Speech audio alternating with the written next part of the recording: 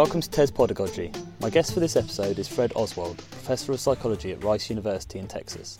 Today's topic is whether schools should be preparing children for the world of work and how they can best go about that. Fred, hello. Hey, hello, John. Thank you for having me on the podcast here. No, pleasure. It's a big question we're looking at today. It's a contentious question we're looking at today. So where do you sort of sit on this question of whether schools have a role in creating workers? And if so, how much of their job is the creation of workers? And perhaps in answering the question, you might want to give a bit of background around why you're interested in this topic as a psychologist. Sure. Again, thank you for having me. It's a real pleasure, and I'm happy to speak to this question. Obviously, school is a preparatory, huge intervention in childhood and preparation, not only for work but for life. And in the attempt to prepare students well, there are obviously lots of knowledge and skills to be developed. Many of which you see in textbooks, but a lot of knowledge and skills that you don't see in textbooks, which have to do with these so-called, you could call them a lot of things, 21st century skills, socio-emotional skills, soft skills, non-cognitive skills, and the list goes on. And as we'll talk about later, the devil's in the detail as to what those skills are in terms of, say, teamwork or time management and things like that. What's gotten me interested in this area is my lifelong work to date. Hopefully I'll live a lot longer, but in the last 20 years, I've done work on both the educational testing side of things and the employment testing side of things, usually in terms of selection. So college admissions, and employee testing in the domain of personal selection, and then military testing when there's selection and classification issues involved. So have test, will travel is my motto, and that's got me interested in a wide range of constructs in terms of what are we measuring. And I've dealt, I'm sort of a generalist in a sense, but I've dealt a lot with these soft skills, socio-emotional skills lately. I'll stop there for now. We can appreciate what your thoughts for other questions.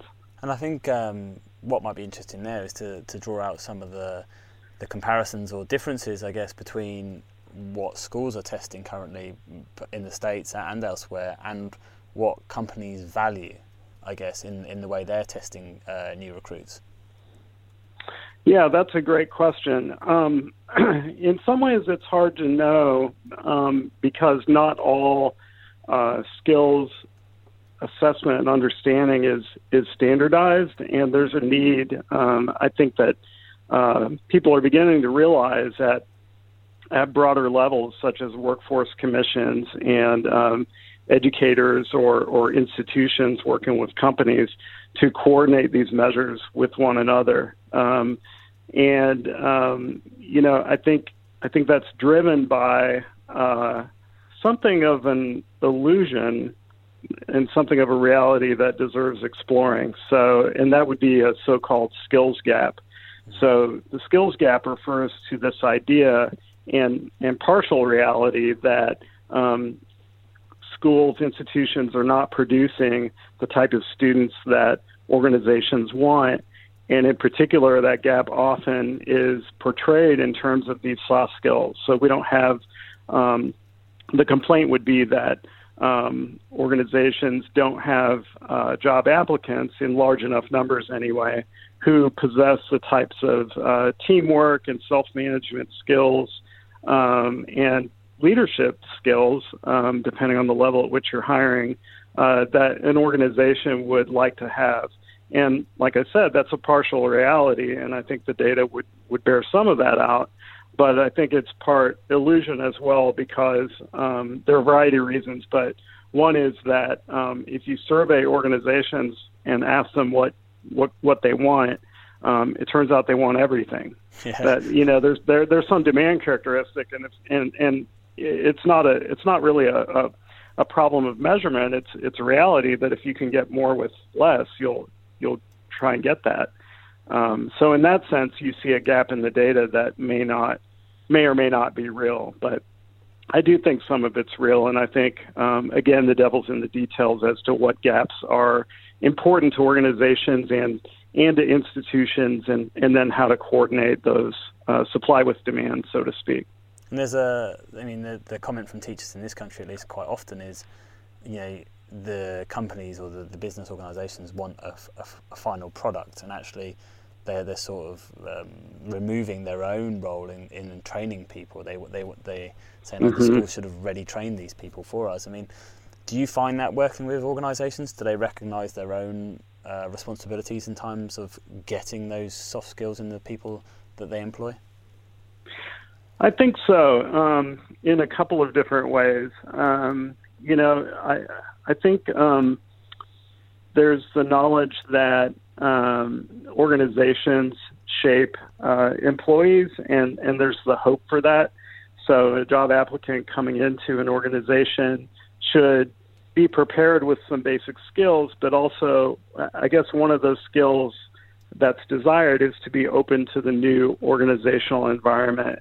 So every employee is going to go through some kind of maturity and development in an organization, and organizations tend to be mindful of that and try to think about what skills can be developed.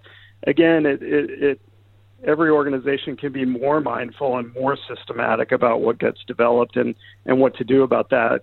And every organization also should think about, which I think is inherent in your question, whether a particular situation is more relevant to selection of the applicant versus training in the organization. So to the extent there's a trade-off or a balance there, some organizations might need to lean more toward training, where a consultant, I guess, would come in and say, look, you're weighing too heavily on selection and dependence on the schools to prepare the applicant. You should be really supplementing that in a good way with, the types of things you want to do in the organization. You can't expect certain things to come out of schools.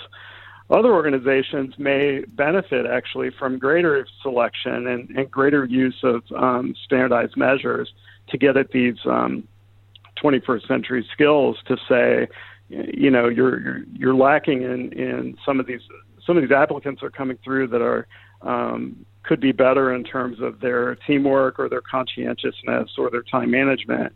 And maybe rather than trying to divine that through a subjective interview, which can be inconsistent across applicants, why not try to have more structured forms of measurement? And no selection procedure is perfect, and people are always trying to game the system, for instance. But there's data-driven evidence showing that these measures do provide some value to organizations, and they also provide value to the job applicant, because no applicant should want to be in an organization that is a really bad fit.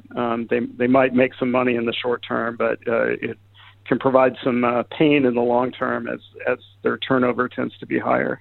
Do you think, if we deal with the soft skills side of things in a moment, do you think that, in this country we often get calls from the business organisations say, you're teaching them too many facts, you're teaching them too much academic content and not enough soft skills, if you like. Is that academic knowledge and that maybe facts-based learning that irrelevant to the business world, or do they actually want some of that too?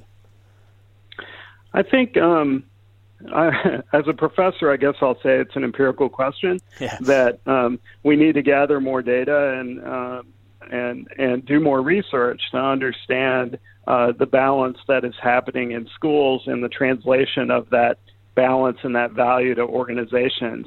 So, for example, a lot of effort and teamwork and leadership happens in classrooms, and we don't necessarily recognize it.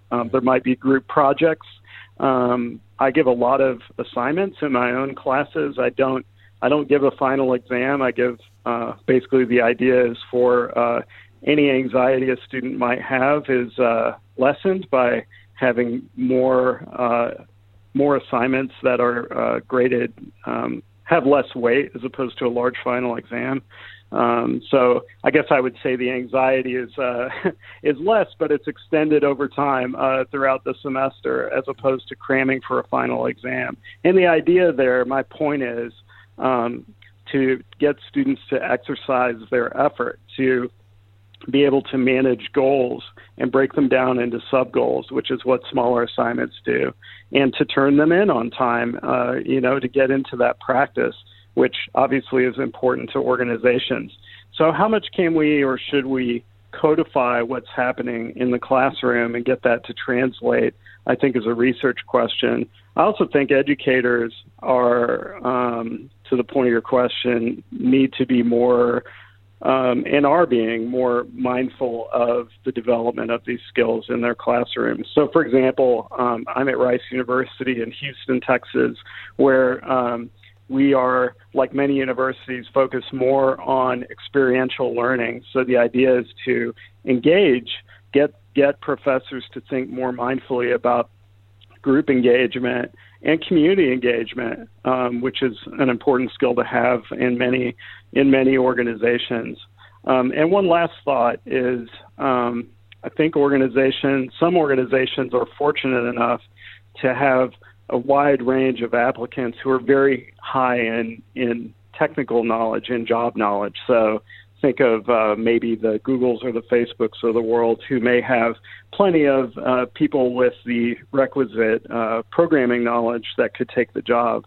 Those types of organizations have the luxury to think about these other skills that would add to the technically skilled applicant.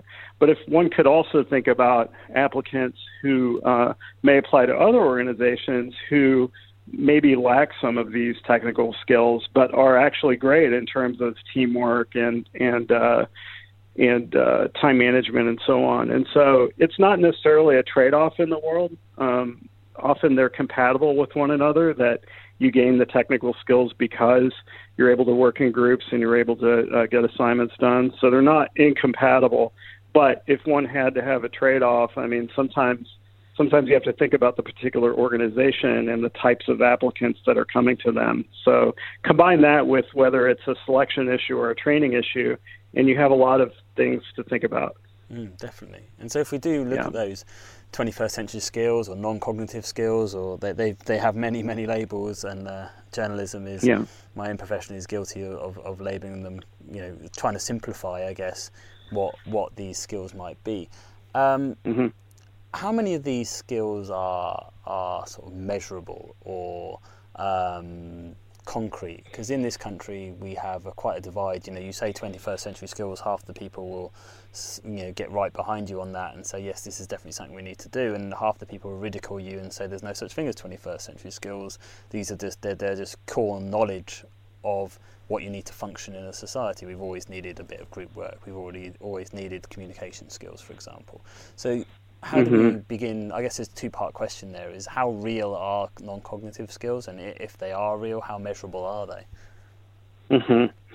Well, I guess first I could talk about a couple of pieces of research I've been involved in with testing companies in the U.S. So I've worked with the College Board for at least 6 years, maybe 8 if I think about it. And then I worked with ACT. I continue to work with them. Another big testing company in terms of standardized tests from K-12 and beyond. And both companies are very interested in measuring 21st century skills. The College Board, when I was doing research with them, we developed a model that largely included these 21st century skills. We reviewed the educational literature. We interviewed folks at our own institution and beyond who were, whether it was professors or administrators or the health center or RAs, or senior students who didn't necessarily have the highest GPAs, but by virtue of being a senior, they survived. They didn't drop out. And so they showed some persistence. And so we wanted information from them as well. And so we gathered all this information, pieced it into dimensions, and clustered them.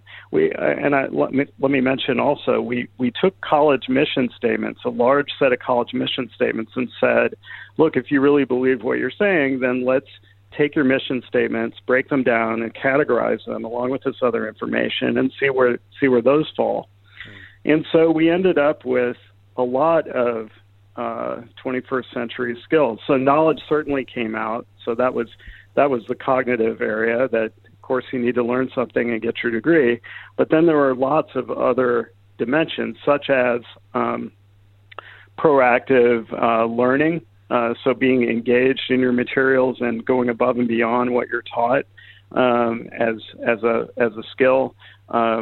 Leadership came out, ethics, multicultural appreciation.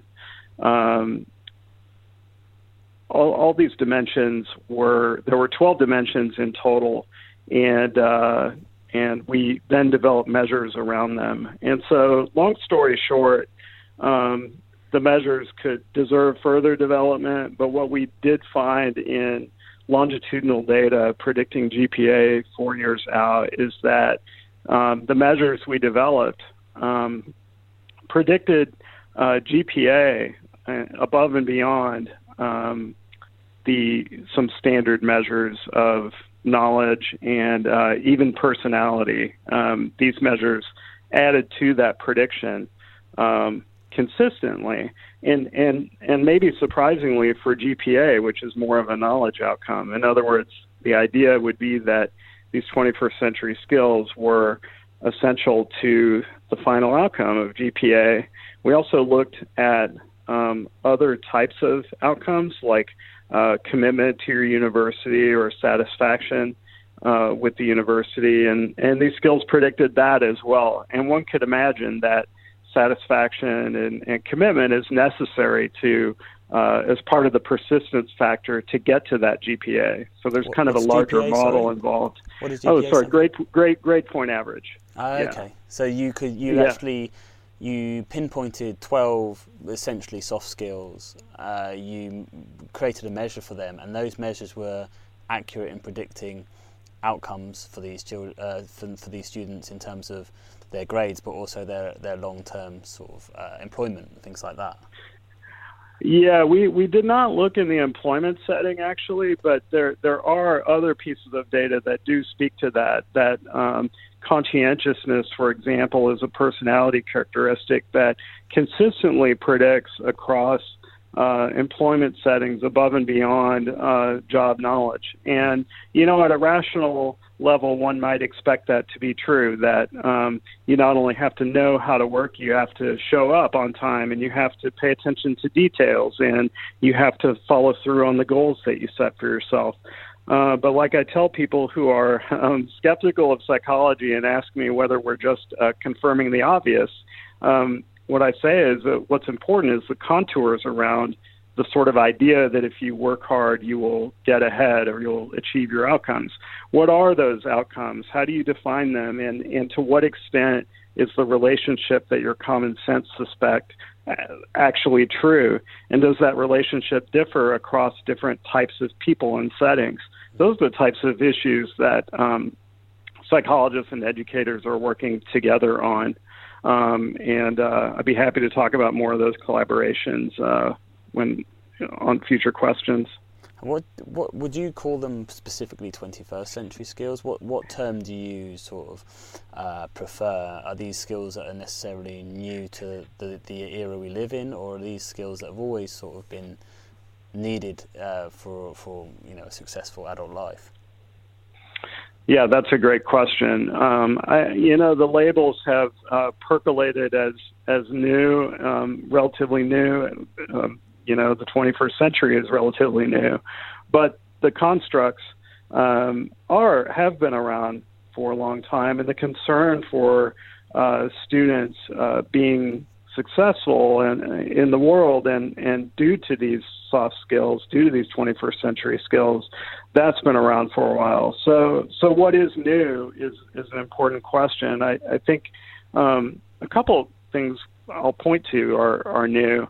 On the work side, what's new is technology, right, and internationalization. And the question is, as these disrupting forces happen in the world of work, as they are now, how is it going to shift the relative weight being placed on these 21st century skills? So perhaps with automation, to the extent a job is not being replaced, or actually even if it is being replaced, how much are 21st century skills required? So, for example, a job may have required some essential technical skills, but to the extent that can be automated, then maybe what a person is doing is monitoring those systems and dealing with customers and coworkers and engaging in more social behaviors that then would call upon these skills.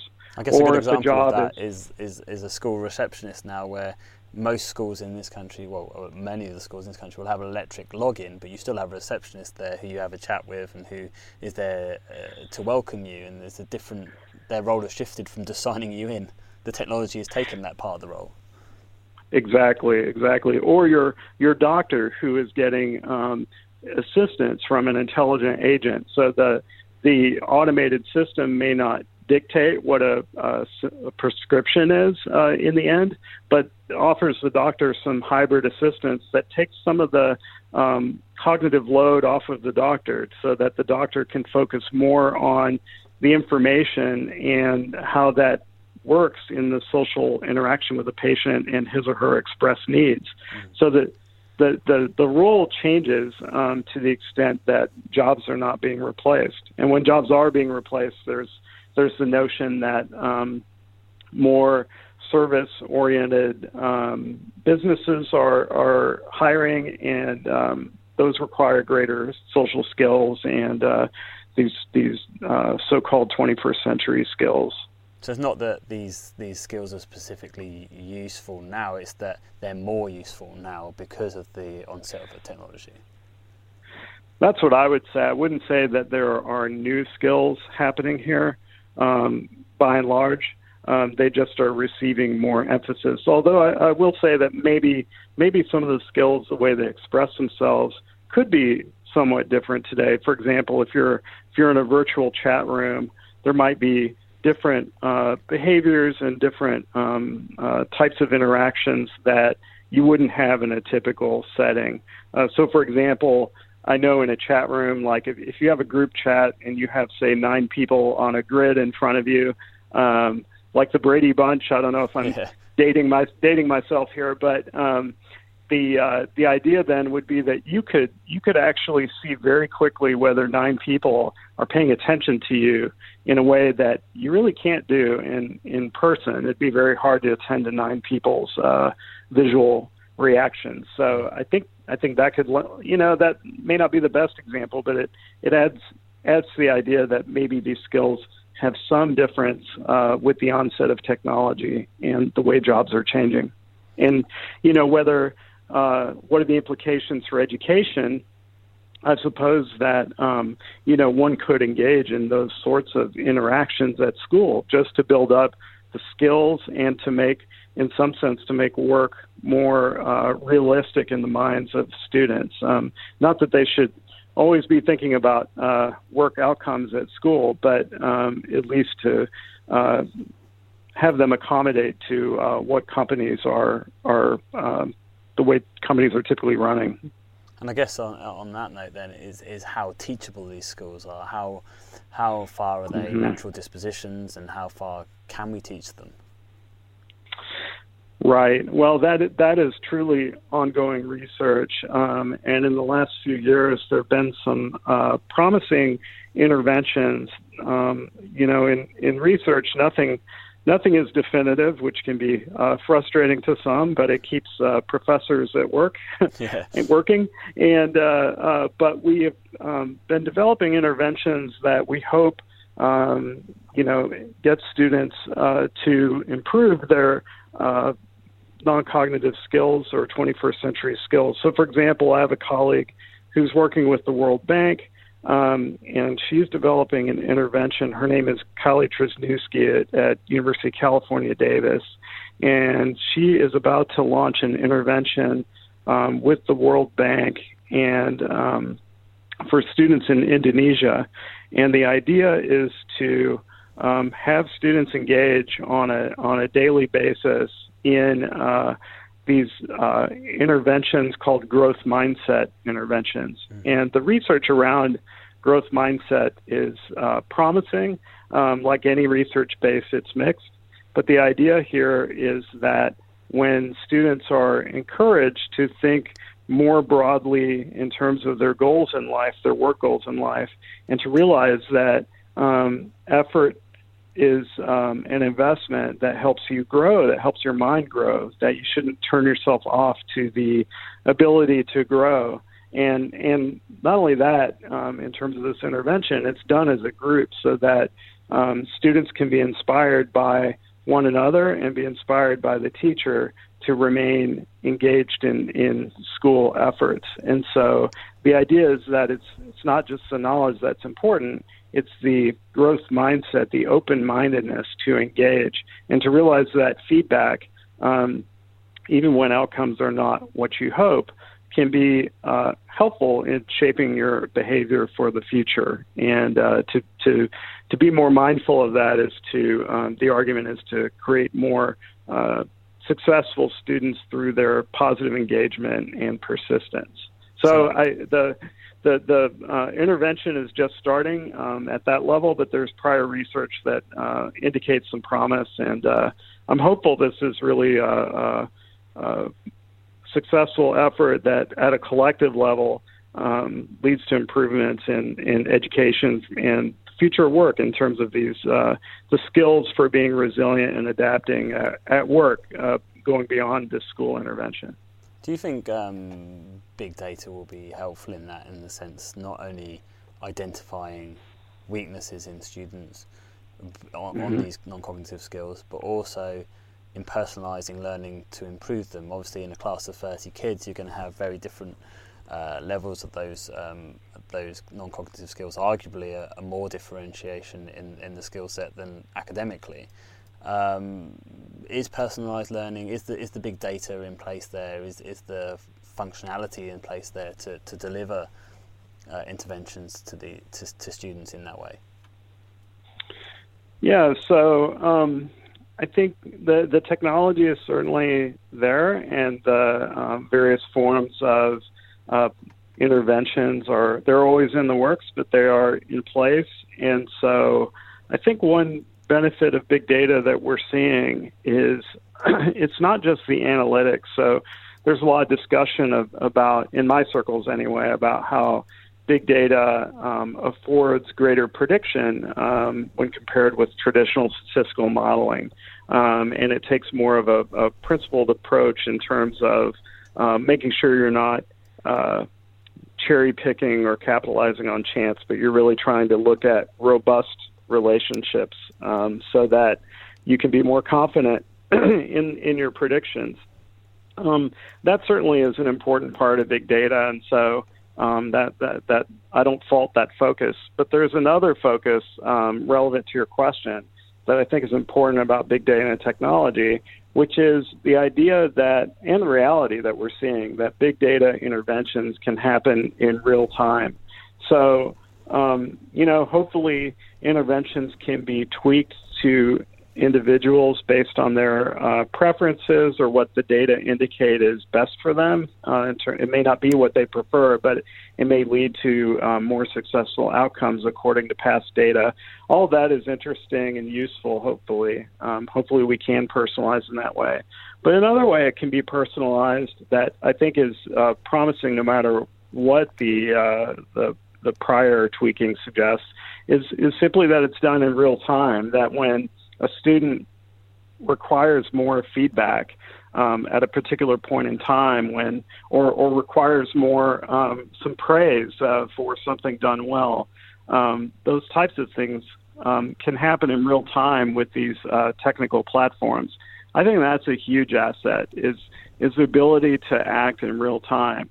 And it in the past, that was one of the benefits, ostensibly, of in-person teaching in universities, was that we would offer, we being me, a professor, would offer real-time feedback in class. Well, now with online learning, there is this potential for real-time intervention, and so it makes analyses a little stickier, but I think it makes, more importantly, it offers the potential for students to get what they need when they need it. And, it's still a research question, because sometimes what seems personalized and also seems useful, but sometimes you can feel good and it's not useful. So we still need to collect data and understand these processes better, and we need to find the balance between what a person prefers in a learning environment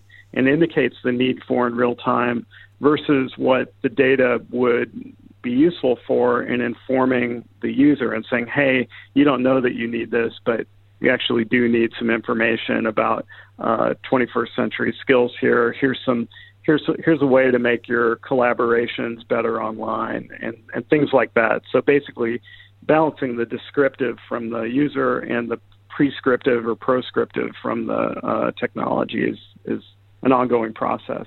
And that shouldn't be, to me that sounds like a really useful aid for a teacher rather than a replacement for a teacher. I mean, what teacher wouldn't want their 30 students all to have individualised feedback when they need it? And obviously in a classroom situation, it's rare that you will get the opportunity to provide bespoke feedback in real time to your students, because the logistics of having 30 kids in front of you. But I guess this tool would almost allow you to do that. Yeah, exactly. Yeah, no, the idea and the reality as this gets implemented in practice is that these are not replacement tools, but rather they're enhancements. Just like we might go home after work or after school to read books that we're interested in, and we pick those books. They're tailored to us in a sense.